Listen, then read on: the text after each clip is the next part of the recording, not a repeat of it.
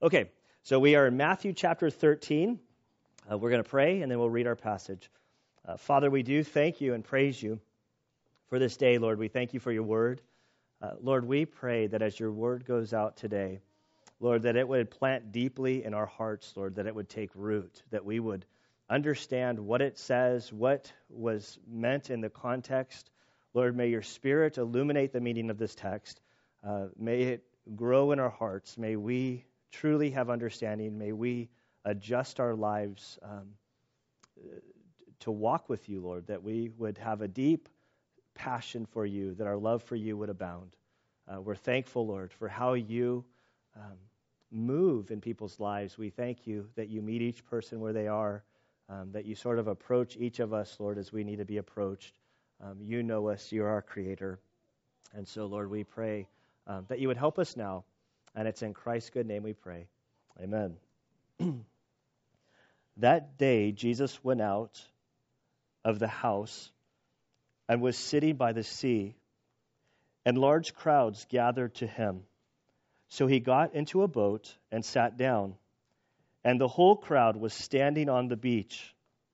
And he spoke many things to them in parables, saying, Behold, the sower went out to sow.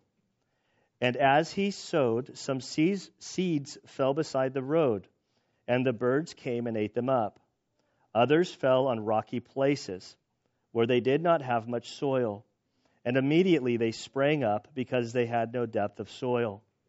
But when the sun had risen, they were scorched, and because they had no root, they withered away. Others fell among the thorns, and the thorns came up and choked them out. And others fell on the good soil and yielded a crop, some 100-fold, some 60, some 30. He who has ears, let him hear. And Father, we do thank you for your word. Lord, we ask that you would help us now. In Christ's good name we pray. Amen.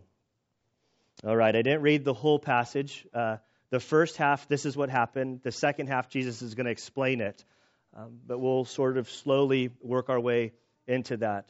Chapter 13, verse 1, this marks a significant shift in the whole of the Gospel of Matthew.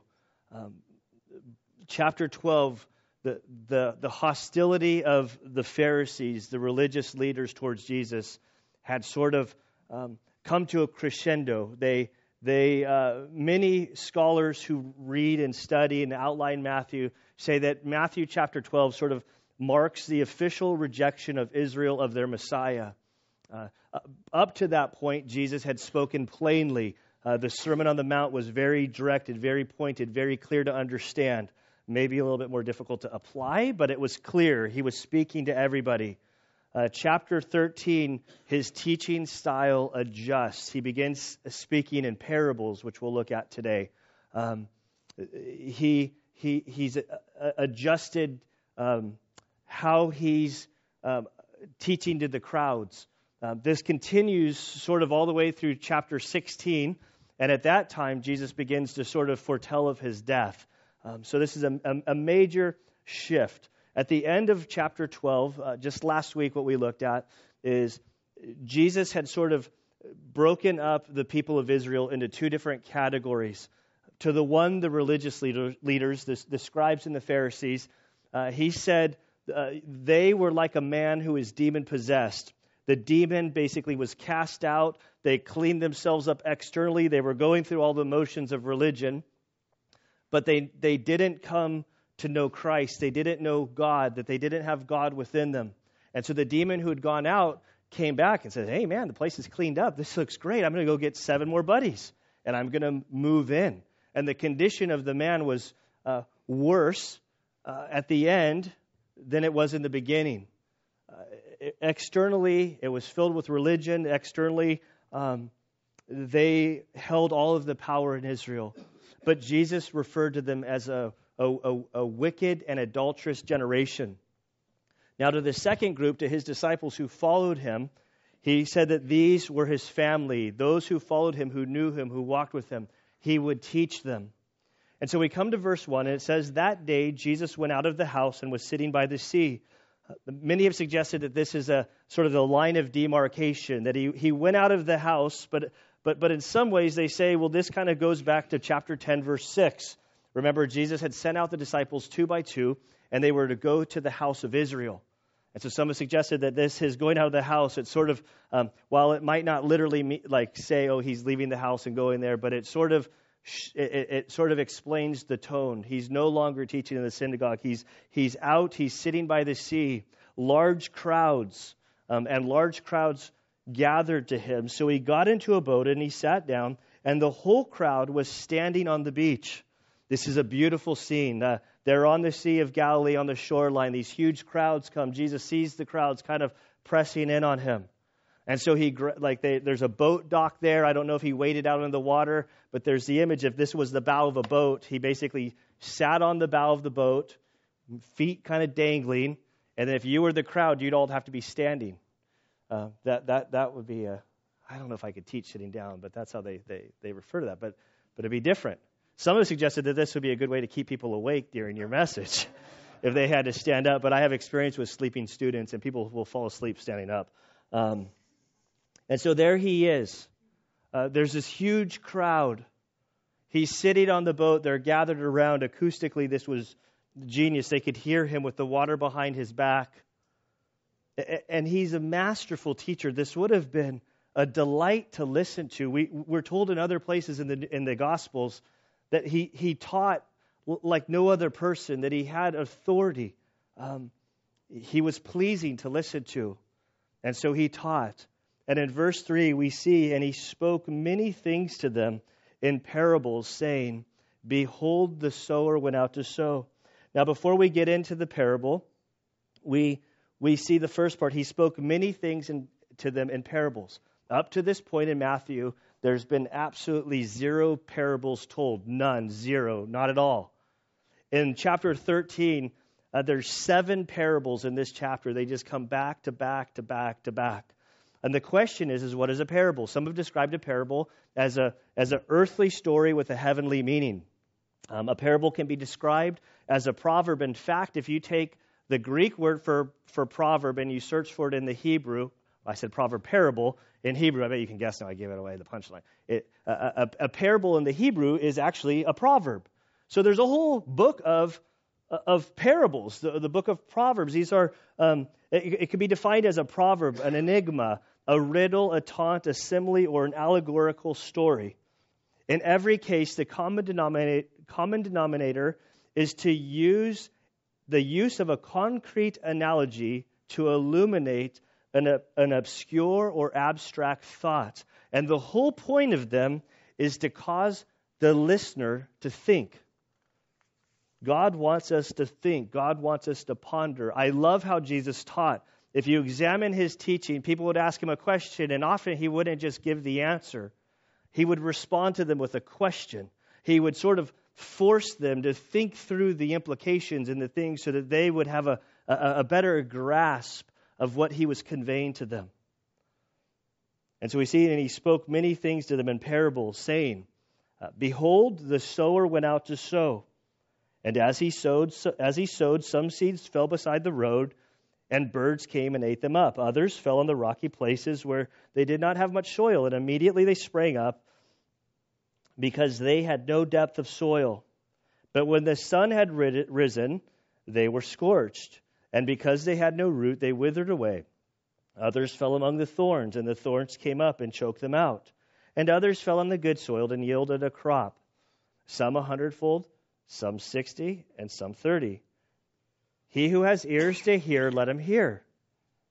And the disciples came to him and said, why do you speak to them in parables? So the story sort of, the picture is that he taught on the boat, they ended, they went away to another location, and the parables sort of approached him, or the disciples approached him about the parables. And so simply when he's on the boat, what does he say? He's speaking to an agrarian culture. Every one of them knew about farming. They knew about how you would plant things, how you would grow food, even a fisherman, because everything was done so locally. It was something that they participated in as a community. This is before the age of John Deere and not Peterbilt. Well, before Peterbilt, of course, but Peterbilt's not used for farming. But what's that other one? Caterpillar. The Caterpillar. All of these tools for farming. You drive down Colgrade Road, and you see now that they've planted the seeds, and there's nice, even rows. Well, that's not how they did it back then. Back then, it was like this picture of this guy behind me. They'd have a bag of seed, and they'd simply go over the land, and they'd just sort of scatter over the soil. And then the soil would produce, where it was good soil, the seeds would produce. And he simply says there's 4 different types of soil. I don't know why they call it the parable of the sower. Probably because Jesus says that's what it is in verse 18. But it's all the same seed. It's all the same sower. The issue is the soil. There's different soils. And so we have, there's some seed, Jesus says, that falls on the side of the road. After it goes on the side of the road, the birds come down and eat the seed. Some fell into rocky places. Now, this would be a rocky sort of, there'd be a rock sheet and then maybe a couple inches of soil. I think of, for us, we have a lot of that clay dirt. It's either D&G or you have clay. And I failed a couple times planting where it's like, okay, I have a big clay soil, and what I do is I just go down to Home Depot and I buy a bag of soil, and I just sort of throw the soil on top of the clay, and my plants never turn out that way. That's sort of what he's describing. He says there's quick growth, and then there's death. Then he says others are thrown into thorny places. The seeds go in. There's also thorns or weeds. Both grow up together, and those seeds get choked out by the thorns because they're way more effective in harvesting the nutrients from the soil than the seeds that you planted. Then he says that there's good soil, and seeds that go into good soil have a good return. And he says, he who has ears to hear, let him hear. And he moves on. It's like, if I was there, I'd be like, Jesus, we're all kind of farmers here. There's no sort of explanation. He just says sort of some, like if he was having a seminar down at Grand Jettos about planting seeds, this would be a great lesson to go to. And he ends. There doesn't seem to be anything significant. This is basic planting 101. These are truths that if you throw seeds on different types of soil, this is how they're going to turn out. So plant your seeds in good soil, sort of thing. By their response in verse 10, we read, and the disciples came and said to him, why do you speak to them in parables? This is suddenly a very new teaching. The disciples were aware something about Jesus' style changed. Before he was so clear. Now it's not as clear. He's breaking the rules of teaching. See, when you teach, you're supposed to teach to the lowest common denominator. Make sure that everybody understands what you're saying. If they don't understand, you need to go back and rehash it and make it clear to them so that they understand. And the disciples come to him and say, why are you speaking in parables? It's hard to understand. It doesn't make any sense. You just taught a whole lesson about planting seeds, which everybody already knows. And so Jesus is going to respond to them in 2 ways. Before he explains to them the situation about the parable of the sower, which we'll get to in verse 18.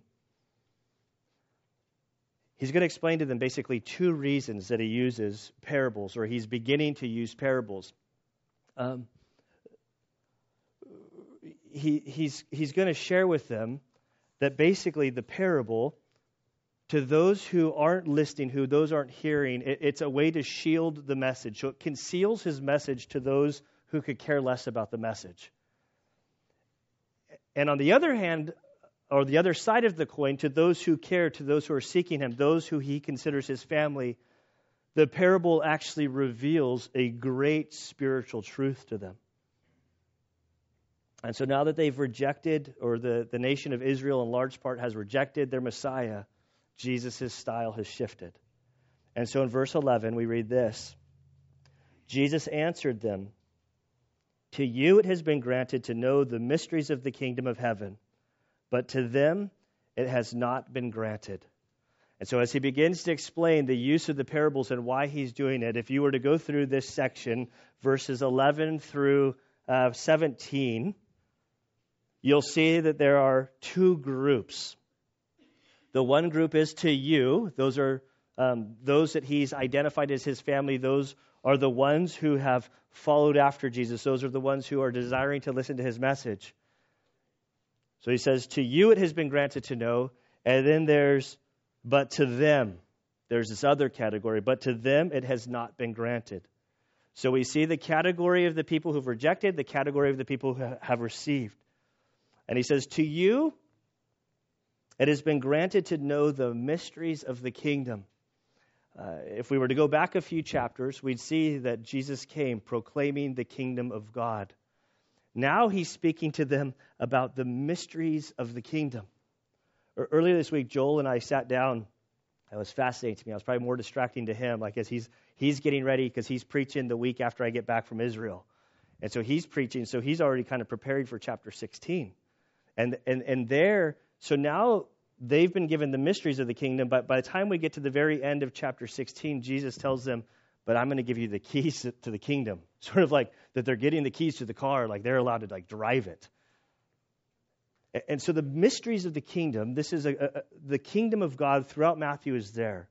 And I think that the mystery that they're slowly starting to understand is that the mystery is that God came to deliver the kingdom in sort of the spiritual realm, not the physical realm at this time. Now the physical realm of the kingdom, Jesus will come and he'll reign and rule with an iron fist, that the kingdom will come literally, physically. But at this point, at this time of the rejection, the kingdom has been ushered in through the hearts of the followers of the king. And it's a great mystery. And the people of Israel, they were under the reign of rule. They wanted the king to literally come to basically get them out from under the Roman fist. And so Jesus says, to you it has been granted to know the mysteries of the kingdom, but to them it has not been granted. Verse 12, for whoever has, to him more shall be given. So the first category, to those who are following, he says that you that have, that's this knowledge that's mentioned of verse 11, that they have knowledge of the mysteries of the kingdom. To those that have, more will be given to them. And he will have an abundance. But whoever does not have, even what he has shall be taken away from him. So those that have rejected, even if they have a little bit of understanding of the mystery, it's going to be taken away from them. Therefore I speak to them, those who have rejected, in parables. Because while seeing, they do not see, and while hearing, they do not hear, nor do they understand. And so he shields them from new information, and the parable does that. Those who have rejected, the parable conceals the truth that Jesus is trying to convey. And in verse 14, he says, in their case, the prophecy of Isaiah is being fulfilled, which says, and he's going to read, I'm going to read, he's going to quote back from Isaiah chapter 6, verse 10. And this whole section is really fascinating.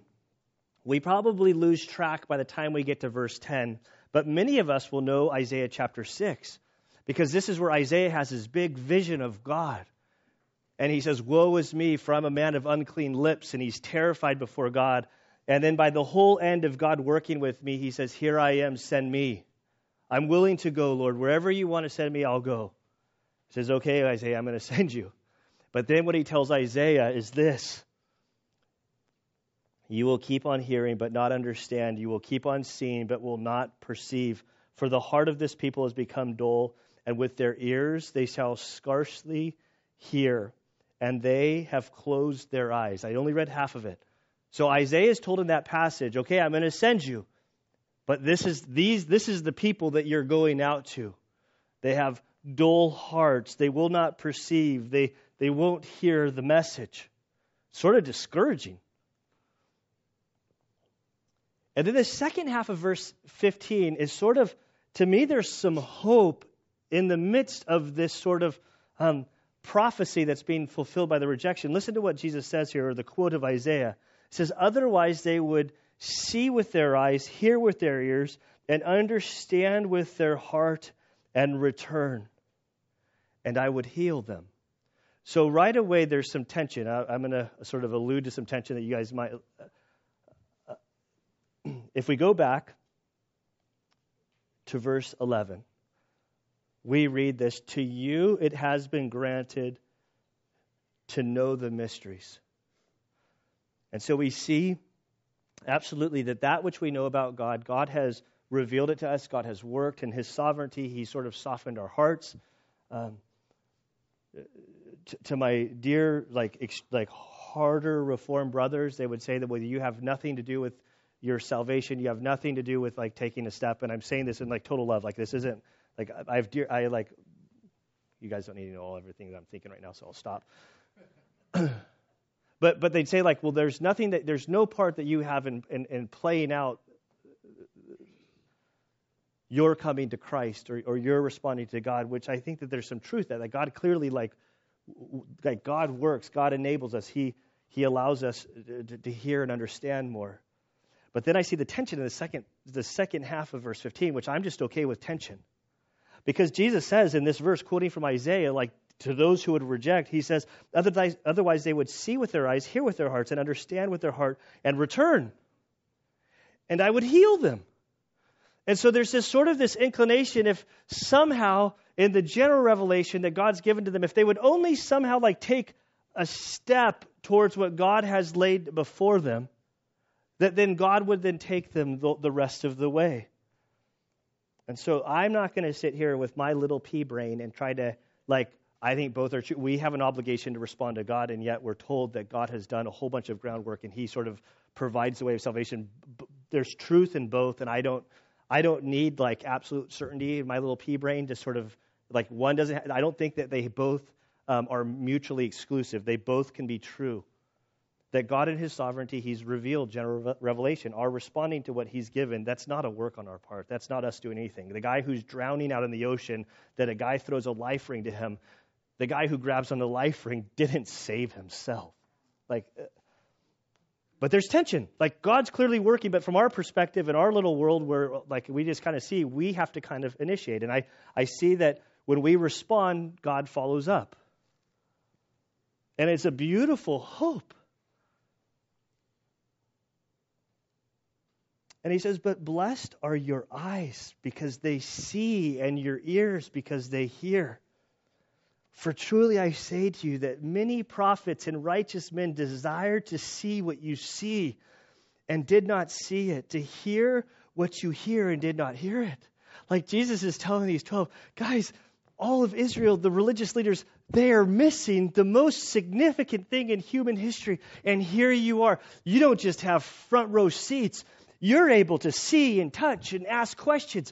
Prophets of old and many righteous men long to get what you have, and yet you have it. Like it's an amazing thing to sit in front row seats, to participate. You know, on Wednesday night back at Christmas time, I took my family, or I didn't take my family. The girls were a little disappointed at Christmas time because I don't think they fully understood what I was getting. But I saw that river dance, those Irish dancers that are I have no rhythm and skill, and I'm just fascinated. And then there's this drummer who has drums all over, and he's doing this the whole time, and they're so I'm more fascinated. I wish I could get back by that drummer, and just how does he do it? And then he came out and has his whole thing, and I told the kids, look at, he's wearing Vans, he's cool. I want to be a drummer, I want to be just like that guy. Okay, what was I talking about? So we had somehow I was able to get if you buy them right on the edge, you can get very, very close for a fraction of the price. So we had the 4 end seats, but we were in the front row. And I'd seen it many years ago from the seats that were way up there, and it's just you just see the little people, and you're kind of watching the screen. But when you're down on the front row, those people are sweating, spitting on each other clothes because they're out of, apparently dancing's an exercise. I've been making fun of it for years, but apparently it's a workout. From far away, it looks like they're still, but it looks like their hearts are going to beat out of their chest. And they seem so young to me now, but that's a whole nother, they're babies up there. I think I'm getting older. But so to be there that close and to see, I felt it was overwhelming. And this is what the disciples had with the Messiah, that God came from heaven to earth and took on flesh. And the disciples walked with him, touched with him, were taught personally by him. And he says, guys, prophets of old have longed for this day. Righteous men have longed for this day.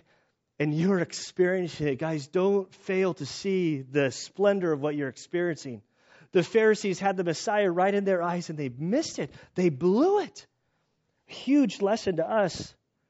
Never think that you have Christianity so far, figured out that, and I'm not saying like the Word of God is the Word of God.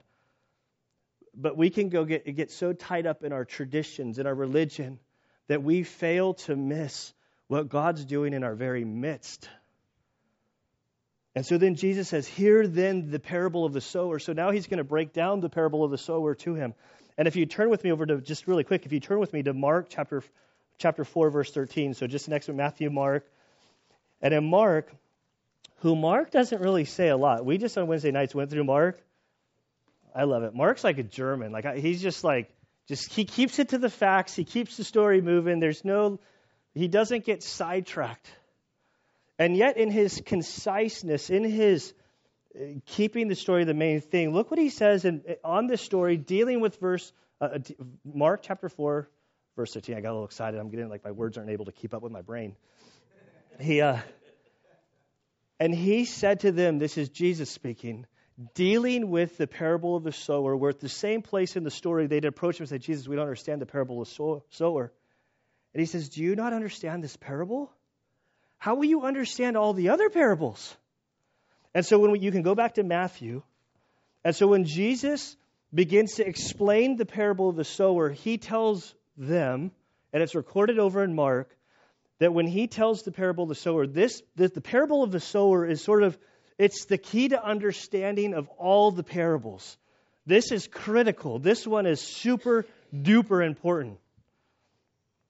He says, hear then the parable of the sower. When anyone hears the word of the kingdom and does not understand it, the evil one comes and snatches away what has been sown in his heart. This is the one on whom the seed was sown beside the road, where the birds come and snatch it away. So the issue is we learn about the kingdom, that the kingdom is sort of presented in word. I think that the word of God is super critical. It's important. It's the main staple of what we do here at as a church. Understanding, listening, studying, reading, placing the Word of God into our hearts, this is where we grow closer in understanding of the kingdom and our King, the Lord Jesus. And the picture is that the seed is sort of scattered, and they just have no understanding. I had a big mile marker yesterday. For those who know, I've been I don't duck hunt at all, but now I'm training my dog to go duck hunting, and so we've been going out. We go out on Saturdays. He's been through this stuff, and I'm hanging out with all these guys who have world-class dogs. I mean, it's absolutely crazy what they'll do. They'll bring the dog up. They shoot 4 different birds, and the dog goes one by one to get the birds and bring it back like the dog remembers. And then there's 2 what they call blind retrieves. So these orange bumpers, dog oranging, because dogs can't see orange, so they can't see it. They have no idea where it is. And the dog just takes off running. We'll turn around, look at the owner, and the owner will go that way. And so they're directing these dogs up into the hills, and they come back with this bumper. It's that is so awesome. And I'm sitting around there yesterday, and the guy's like, is that your dog? No, that's not my dog. My dog's on the short bus. And I remember going out there, I bring the dog out there, and it's a retriever, and it's we throw a ball, and the dog would look at it. I'm it's the lights are on, but nobody's home. He's retrieving. He won't even And then the trainers that are there are so gifted, and they're hey, we need to you just got to, can you give me these baby steps? So then we got him to go get a bumper, and yesterday was the big day because a few weeks ago we went out there. We're after all these guys with the high-end dogs get up there, and there I am with my 1971 Pinto. It's all right, boy, let's do this. And there's a crowd of these people who are like big-time duck hunters with real dogs and stuff, and then I'm in the crowd. I was so nervous because I'm gonna fail, and so then they do all the quacking. The bird launches. The dog runs 4 weeks, this is a month ago. The dog runs up there, sees the bird, and he's what's this? This is a dead duck. I'm not touching that. I'm not putting that in my mouth. And he ways off. I'm so I had to go down the hill, long way, pick up the bird and try to and the dog's I'm not interested in that at all. But then this trainer knows all this stuff to kind of cultivate the dog's heart to kind of bring it out. So yesterday he brought back 4 ducks, and I was super stoked. And you're like, what does this have to do with the text? I see that dog the first time, this first person. I don't know if you've ever met somebody who they could be a good person, they could be a bad person, they could be whatever, and you share about things of God, and it's they look at you, but it's just they had just waxed their car and water goes on, it just rolls off. There's just no interest. There are guys I know at the police department who have, when I talk to them, I'm a chat, and it's they have no clue, what it means to be a chat, at all. And I've tried to communicate them things, and it's just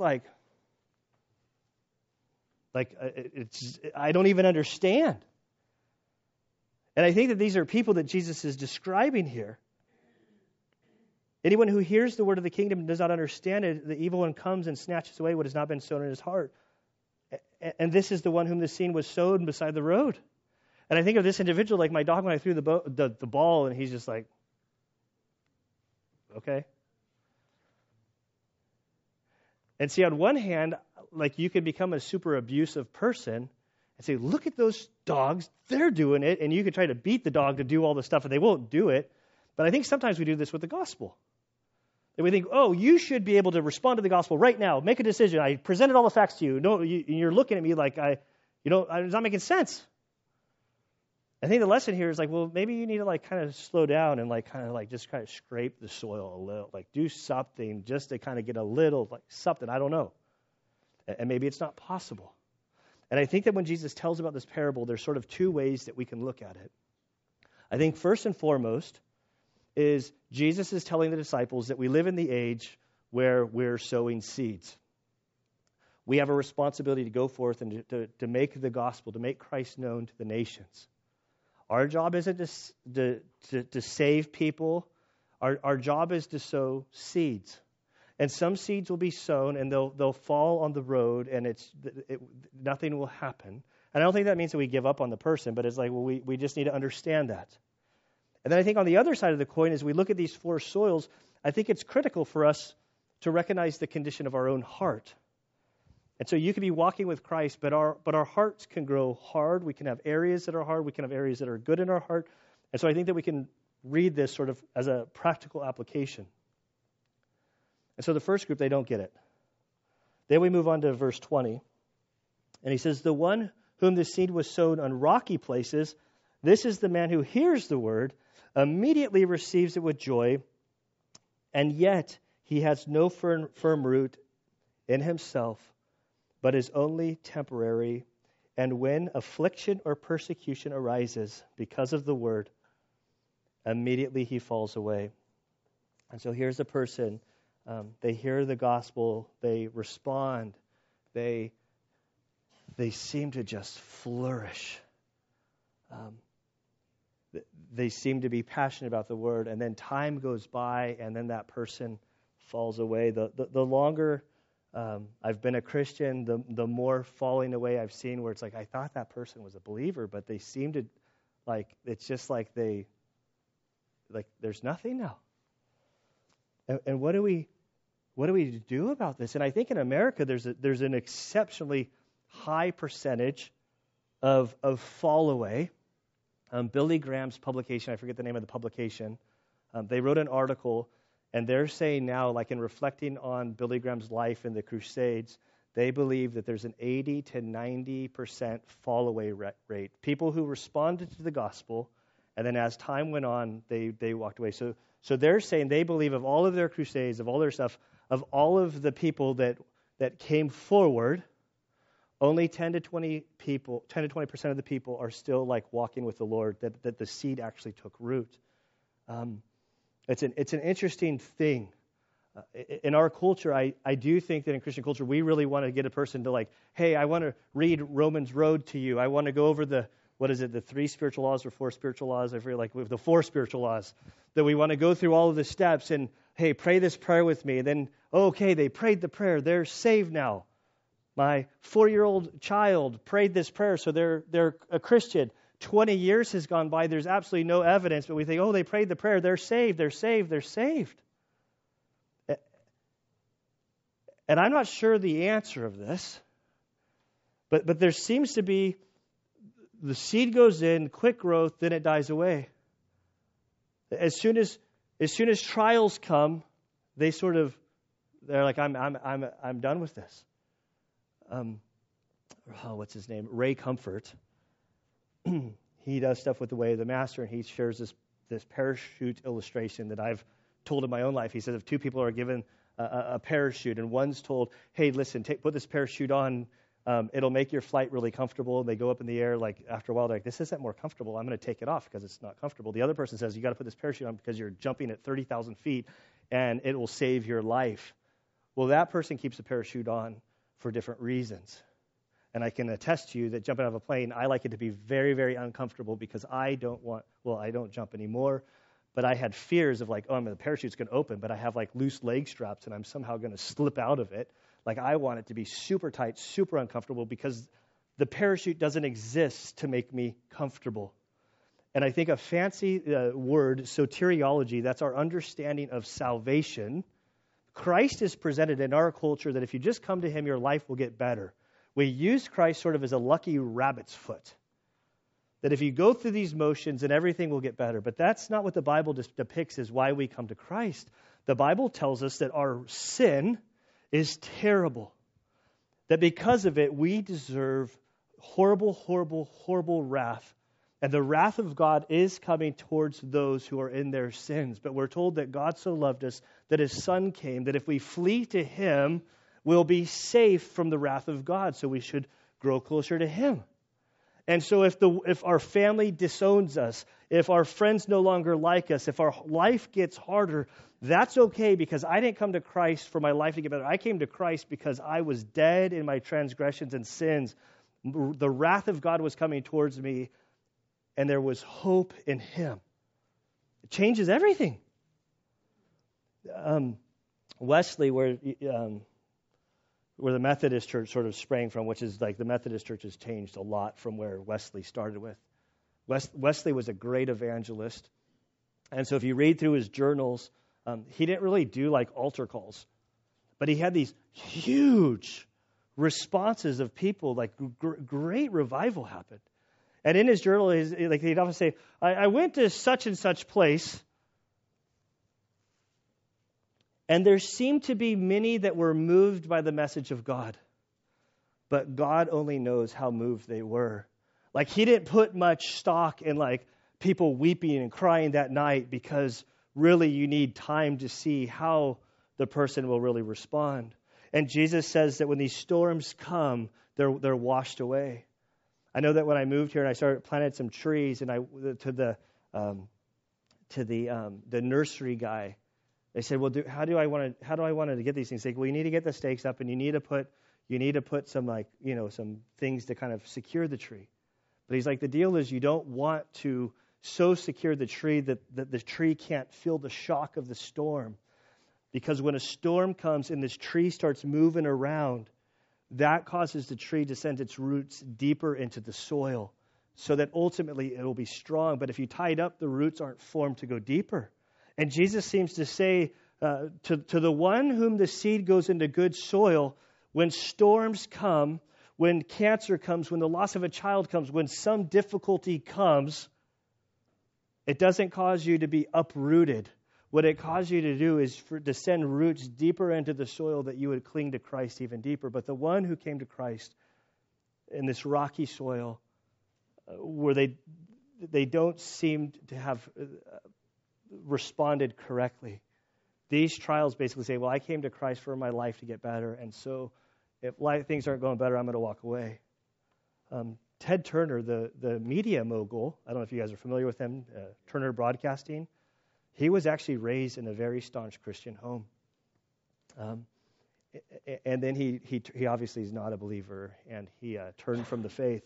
And he spoke at, I forget what group it is, but it's like a humanistic group, and he was saying that early on he said he got saved like 7 or 8 times as a child, but then his sister developed lupus, and she ultimately died from lupus. And he said during this time he prayed and prayed and prayed, and God didn't seem to respond. And when his sister died, he said, I'm done with God, and I moved away. Moved away from God. And I think that this is what Jesus is addressing here.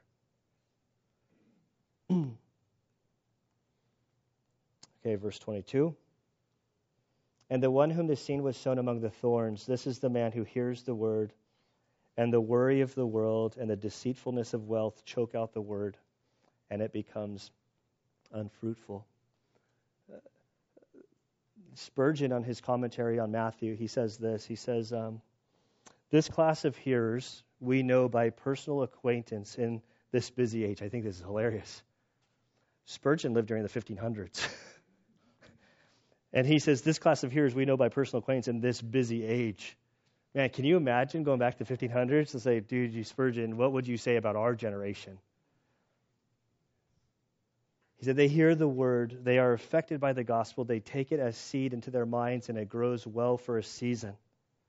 But the heart cannot belong to two absorbing objects at the same time, and therefore these men cannot long yield themselves up to the world and to Christ also. This is the concerns of the world, extracurricular activities, whatever, hobbies, sports, things that consume us, that we give priority to. He goes on, Spurgeon, to illustrate this seed in a very beautiful way. He says, you plant corn and the corn grows up, but then the weeds there. And so both are growing and the weeds are dominating, and you can see the stalk of corn growing. But there's a withered little tiny corn that's no longer able to develop, and sort of paints the picture that these are believers who sort of walk the walk and profess, and we don't walk the walk, but they go through the motions. But there's no real fruit. They don't realize that they've been so withered by the cares of this world. And Jesus hears the deceitfulness of wealth choke out the world, and there's suddenly, or choke out the word, and it goes back, it takes you back to the Sermon on the Mount where he says, you can't serve mammon and God at the same time. And this is like this, the busyness of life. To me, this is something that to guard ourselves from. Like, this is the one that always convicts me in the day when we have smartphones and everything at our attention, and yet we don't take the time to slow down and to prioritize and to ponder the things of God. I would encourage you to self-evaluate. What things do you really value? If you were to put yourself up to a pop quiz, I would, you could say, you can evaluate your schedule. Where is your time spent? What does your checkbook say your heart is? Where does it say you're invested? Like, it's so easy to observe and sort of critique others, but so difficult for us to critique ourselves and how we're doing in this busyness. The author of Hebrews in 12:1, I think he addresses the same thing. He says, let us lay aside every encumbrance and the sin which so easily entangles us. He doesn't say that sin is very difficult to get entangled with. He's like, let us lay aside sin, which is so easy. It's so easy to get caught up in the things of this world without even recognizing it. And this author says, let us lay aside every encumbrance and the sin which so easily entangles us, and let us run with endurance the race that is set before us. He said, as you're chasing after Christ, as you're following after Him, this world is going to throw bags and worries and concerns on you. And he says, get rid of it. Focus. Prioritize. And then finally we see the good soil. And in verse 23, he says, and the one on whom the seed was sown on the good soil, this is the man who hears the word and understands it, who indeed bears fruit and brings forth some 100-fold, some 60, and some 30. And I think that this is like time tells. Like, this is, we see the seed. It takes time to see how it's developing and nurturing. I'm on a Spurgeon kick today. Like, I don't know why, but Spurgeon, by like 5 years old, he was basically totally proficient and competent by the Scriptures. He was like a prodigy. He could tell you, like, he understood the whole of of the Bible. At like 5, he was a world-famous preacher. All people came to him at old age. But he tells the story of even though he was proficient, even though he'd made a profession, at like 12, 13 years old, he has the memories of his mom at his bedside, weeping over him, praying with tears flowing down her eyes on her son. Even though he had all of this evidence of fruit in his life, Lord, save Spurgeon. Let him come to know you. Let him come to prioritize you. There was no like, oh, he's a little Spurgeon. He made profession when he was 5 years old, and so he's good to go. There's this intent that it takes time. Like, Lord, may there be good soil, because we know that the seed can sprout up and you could have a short season, but you fade away.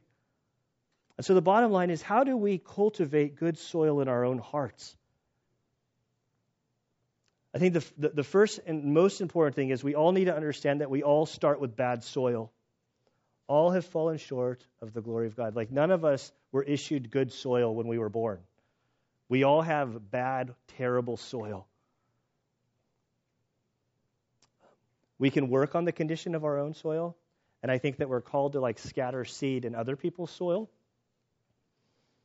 I notice about soil here, we've had rain. For most of the year, it's like brown, right? Now Valley Center is starting to look beautiful because all this green stuff is like popping up. And where did those seeds come from? How did they get there? The first thing we know is like, well, water started falling from the sky, and so with the application of water, it caused this increase. It caused the seeds to take root. And so I think there are things practically that we can do. First and foremost, Ephesians 1:13 says this, in him you also, after listening to the message of truth, the gospel of your salvation, having also believed, you were sealed in him with the Holy Spirit of promise. 1 Corinthians chapter 2, the whole chapter, but towards the end, and just read the whole chapter on your own time. But the essence of it is, basically it tells us that the spiritual man has the lens, has the glasses to see the mind of Christ, to understand the things of God. The worldly man doesn't have the Spirit, and therefore they just can't understand. And so the first part or first point of cultivating good soil is understanding who you are without Christ, and then coming to Christ and accepting him as your Lord. When we receive Christ as our Savior, we're told that we're sealed by the Spirit, and now the Spirit of God is within us that can guide us, direct us, cultivate up our soil, convict us of sin. Throughout the New Testament pages, we're warned, don't sear your conscience, don't grieve the Holy Spirit. So we can be in rebellion to the Spirit as Christians. But the Word makes it clear that in order to cultivate good soil in our hearts, that we are to respond, to yield to the Spirit, to listen to Him, to confess sin as He convicts us of it, to be led by Him. The author of Hebrews again, in Hebrews 3, verses 7 through 8, says this, therefore, as the Holy Spirit says, today if you hear His voice, don't harden your hearts as when they provoked me, as in the days of the trial in the wilderness. Don't allow your heart to get hardened. This morning, in my personal devotional reading, it just happened to be Proverbs 4:23 in the New Living Translation, which was fascinating to me, which I think is at the heart of this whole parable. And Proverbs 4:23 says, guard your heart above all else, for it determines the course of your life. And so when I look at this soil, or this parable of the soils, we need to understand that as Christians, our hearts, I think, can contain good and bad soil. And I think that we need to work on cultivating our heart. I think that's why it's so important to be in fellowship with one another. That's why it's important to be in the Word of God, to allow God to speak to us, that we should be communicating with God, so that ultimately God does the work in our lives and brings forth the increase. So, Father, we do thank you and praise you for this day. I thank you, Lord, for your word.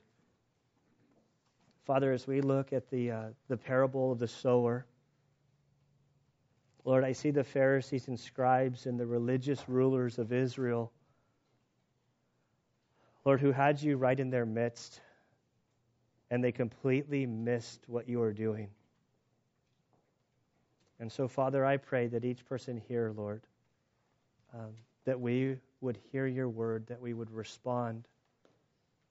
Father, I pray that you would help us to assess the condition of our hearts. We all desire good soil, or at least I do. And so, Father, I pray that your Spirit would do a work in our hearts, Lord. May you show us, Lord, areas that are maybe contaminating the soil. Maybe have the worries of the world are choking us out in our life, and I pray that you would help us to see that. Lord, I pray that you would help us to prioritize, Lord, putting you first in our life. We're prone to wander. We're prone to get off course. And so, Lord, we need you desperately. Father, as we seek to sow seed to the world around us, Lord, I pray that you would give us wisdom. Lord, as we scatter it, as we enter into conversations and relationships with people, Father, I pray that you would give us words, a loving heart, the wisdom of your Spirit to help cultivate the soil of those that we have influence on, Lord, for the gospel. And Lord, we thank you that you are so loving, so kind, and so patient with us. And it's in Christ's good name we pray. Amen.